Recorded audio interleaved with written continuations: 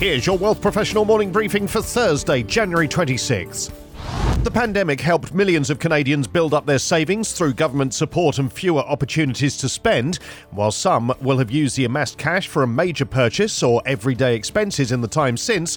A new report from RBC calculates that savings of around $350 billion above pre-pandemic levels was still in savings accounts by the end of the third quarter of 2022.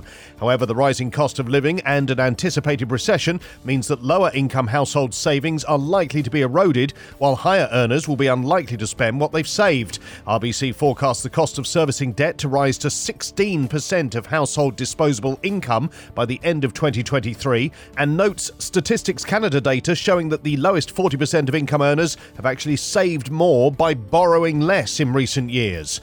Higher earners have increased the amount that they save, and the report predicts that they will continue to save as consumer confidence weakens, typically resulting in a pullback from spending. While there may be money saved by wealthier households, even they feel less wealthy due to the current economic conditions. Therefore, RBC's Assistant Chief Economist Nathan Jansen and economist Claire Fan are not expecting a spending frenzy, quite the opposite. RBC is calling for a moderate recession in the first half of 2023 as interest rates, although seemingly paused after this week's hike, take a toll on consumer spending.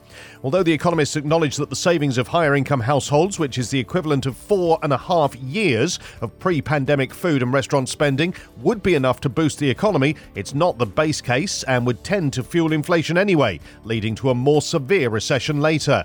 As the online brokerage space becomes more competitive, firms will need to keep on top of their game to ensure the best customer experience. But which Canadian online brokerages are excelling in this regard, and what are they doing that makes customers keep coming back? The 2023 Service Corps Online Brokerage Service Level Experience Review is out and puts Q-Trade Direct Investing at the top of the rankings with a 91% score, followed closely by Canaccord Genuity Direct at 89%. That means that Questrade, which has taken the top slot in the previous 2 years, has slipped back to third with a score of 76%.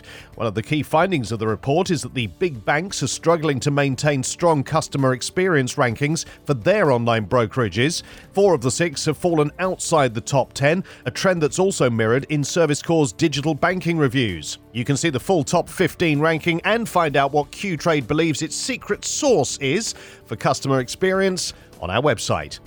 Canada's Tiff Macklem was the first group of 7 central banker to adopt outsized rate hikes to tame runaway inflation, saying that big increases would boost the odds of a soft landing later on. Now his argument is being put to the test, says Bloomberg.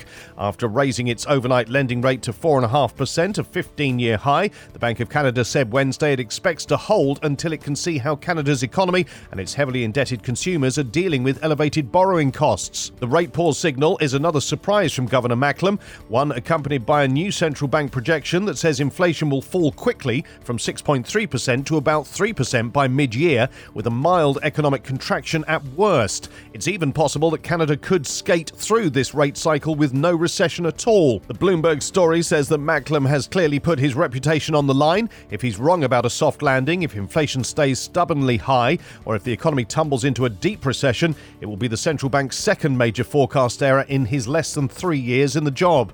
These stories in full at WealthProfessional.ca and in our newsletters. Plus, Fidelity Investments Canada ULC launches new hedge solution. BlackRock's iShares regains pole position from rival Vanguard. And what could a US recession mean for gold and gold equities?